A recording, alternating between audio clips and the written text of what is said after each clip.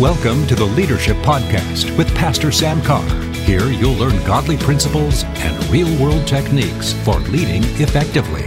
Hello, everyone. I'm Pastor Sam Carr. Welcome to the podcast today, and I'm glad you're with me today. And hopefully, after you hear these few messages that I'm talking about, you'll stay with me because, you know, they're going to be kind of straightforward. And the last one, I think, was pretty straightforward because I'm talking about living a lifestyle that's pleasing to God. Now, I'm going to avoid, to the best of my ability, naming certain things that I personally think you ought to stay away from. I believe that the Holy Spirit ought to be in a position in your life to speak to you, and you know for yourself, hey, this isn't what God wants from my life. This is not what He wants for me to do. And Paul wrote to the church at Thessalonica. He said, I just want you to know I wrote to you, and you received from us how you ought to walk and to please God. And then he goes on to say in verse 3 of 1 Thessalonians 4, this is the will of God, your sanctification. In other words, there is a sanctification, a separation unto God that you and I have to understand. And one of the things he listed was sexual immorality, so I can speak to that. But there are other things that the world does, and they are proud of it, and they promote it. And if the world's promoting something, you might want to be careful that you don't get involved with it because you're going to be promoting things contrary to God. And we talked about Esau over in Genesis chapter 25, and that what happened to Esau when he despised his birthright, it says. The word says that he literally said, I'm gonna take this food today, and instead of protecting my birthright. In other words, I'm going to live the way I want to live now and have what I want now rather than protecting my birthright. And it says over in Hebrews chapter 12 that there are warnings in the Word about your lifestyle. And Paul, I believe Paul, but the writer of Hebrews said, pursue peace with all people and holiness, without which no one will see the Lord. Now listen to what it says here. Looking carefully, lest anyone fall short of the grace of God, lest any root of bitterness spring up, cause trouble, and by this many are defiled. Lest there be any fornicators or profane persons like Esau, who for one morsel of food sold his birthright. For you know that afterward, when he wanted to inherit the blessing, he was rejected, for he found no place for repentance, though he sought it diligently with tears. Now, that's a warning to us about lifestyle.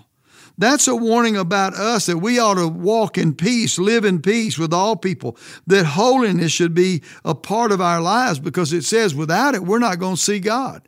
And so it's so clear here that we have to be very, very careful about the way that we live our lives. And then if we're not careful, we can literally do some things that will violate the Word of God, not only violate the Word of God, but actually cause the grace of God to falter in our lives. One translation says to fall back from and fails to secure God's grace. Now listen to me. You have to understand something. Grace does not tell you God loves me so I can do what I want to do because I'm covered by His grace. That's not what the Word says at all. In fact, God very clearly through the apostle and through others in the Word of God gave us instructions about how to live a holy life, a sanctified life, to separate ourselves from things that would cause us to fail to walk in the grace of God and to receive God's grace in our lives. But look at Esau for a minute. Let's just talk about this for just a minute. Esau, the Word of God says in verse 16, that Esau sold his birthright. He sold it. He sold it, the Word says, for a morsel of food, for a little food. He sold his birthright. So you have to be careful here that you don't sacrifice your birthright so that you can have what you want in the flesh or what it seems like is okay in the flesh, but it hinders you from being what God wants you to be. And it will really pull down your testimony about God if you're not careful about the way you handle your lifestyle. Bottom line, Esau sold his birthright for a Big Mac and fries. Now, if you're out of the United States, you may not know what that is, but he sold his birthright for food, because he was hungry. Now, he was going to get food in a short period of time, but his birthright did not mean enough, was not even valuable enough for him to wait to receive what he wanted. He had to sell his birthright in order to get it from Esau right away. Well, what does that say? Well, it says that, number one, that Esau was dominated by his natural desires. And I see a lot of Christians today that try to justify their lifestyle, which is contrary to the Word of God, even to good sense sometimes, because they are trying to protect their natural desires and say, I want to do this. I want this. And so because I want this, it's okay. And so they literally will walk away from what God has because they're dominated by natural desires. They're controlled by their flesh. Now, let me give you an example. Fornicators are in this category because there's sexual immorality. Now, I know some people say, well, I'm not involved in sexual immorality. Well, but look at your lifestyle and see if it reflects a worldly, carnal lifestyle or a godly, holy, separated lifestyle. Now, you have to choose. You have to make that decision. I'm not going to start naming things that I think are that way, even though I do have some things that I think that people are involved with today that the world does it and they do it, and you say, well, I can do it because I'm under grace. Well, you may find out you're going to miss the grace of God by that. Now, I know somebody's going to say, well, you can't miss God's grace. Well, sure you can. The Word of God tells us in a number of places. You can frustrate the grace of God.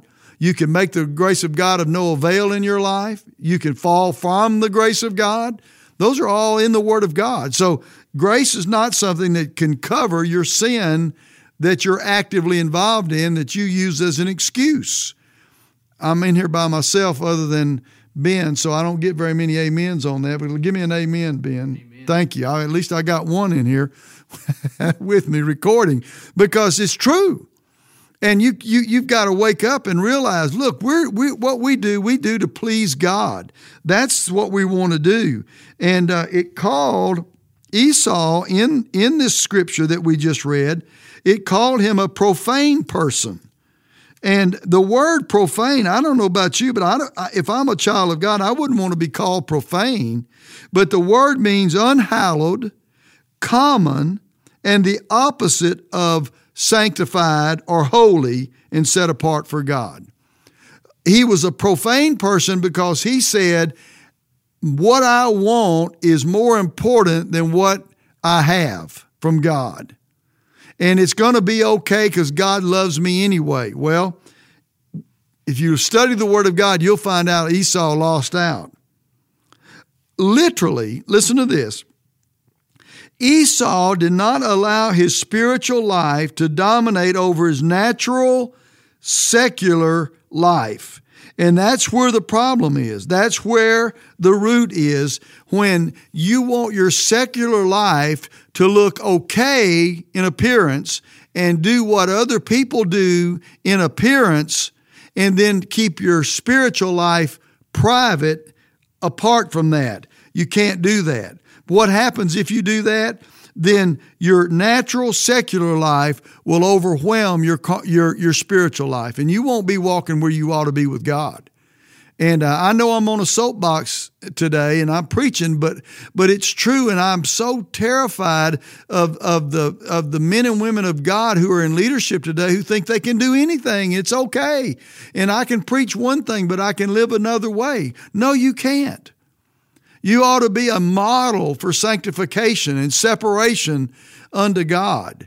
If you go read what the priest had to do in the Old Testament just to serve in the temple, then you ought to realize that today, as a leader of the kingdom of God, that you should, by your own will, through the Holy Spirit, yield yourself so you can be sanctified and not allow these carnal, secular lifestyle issues to control your life. And if you'll change that, you're going to see God work in a greater way in your life. Now, it's pretty clear in the Word of God that it says that Esau fell short of the grace of God. In other words, Esau had a birthright for him. He had promises for him. He had blessings for him. But yet, on the other hand, Esau chose rather what was pleasing to the flesh rather than what was right to protect what God had given him. One translation says he failed to avail himself of the grace of God because the grace of God was hidden in his birthright. The grace of God is not some cloud that follows you around no matter how you live your life. The grace of God is something that protects your birthright and who you are so you can live the life God has for you. In other words, if you fail or fall short of the grace of God, you don't stay in that flow of His grace and mercy. Instead, you do what it says in Galatians 2:21, you set aside or you frustrate the grace of God. Now, I understand there's a lot of preaching and teaching out there that are contrary to what I'm telling you, but I want you to listen to me today. If you want to sell out your birthright for some fleshly thing because you think it's okay, it doesn't matter, you're mistaken. Because there is a lifestyle of praying, loving, seeking God, walking in the fear of God, trembling at the fact that you would do anything to offend God that ought to promote and propel your life toward what God has for you. If you make up your mind to live that way, you're going to be amazed at what God can do and how He can use you. Well, I appreciate you listening today. I trust this is stirring you up. Ask the Holy Spirit if there's a place in your life that needs to be corrected. He'll show you. He'll reveal it to you. And again, I could name and I could list lots of things, but I don't want to preach at you by a list. I want the Holy Spirit to reveal to you how you can live that sanctified, holy life before God that's pleasing to God. The Word of God teaches us that we have to live lives that are pleasing to God. And don't kid yourself into thinking your lifestyle isn't a part of that, because it is. Praise God. Well, God bless you till next time. We look forward to talking to you again on our next podcast. Thanks for joining us today on the podcast. The Leadership Podcast is part of Word of Life Ministries in Shreveport, Louisiana. You can connect with Pastor Carr or Word of Life Ministries on our Facebook, Twitter, or at our website, wordoflifecenter.org.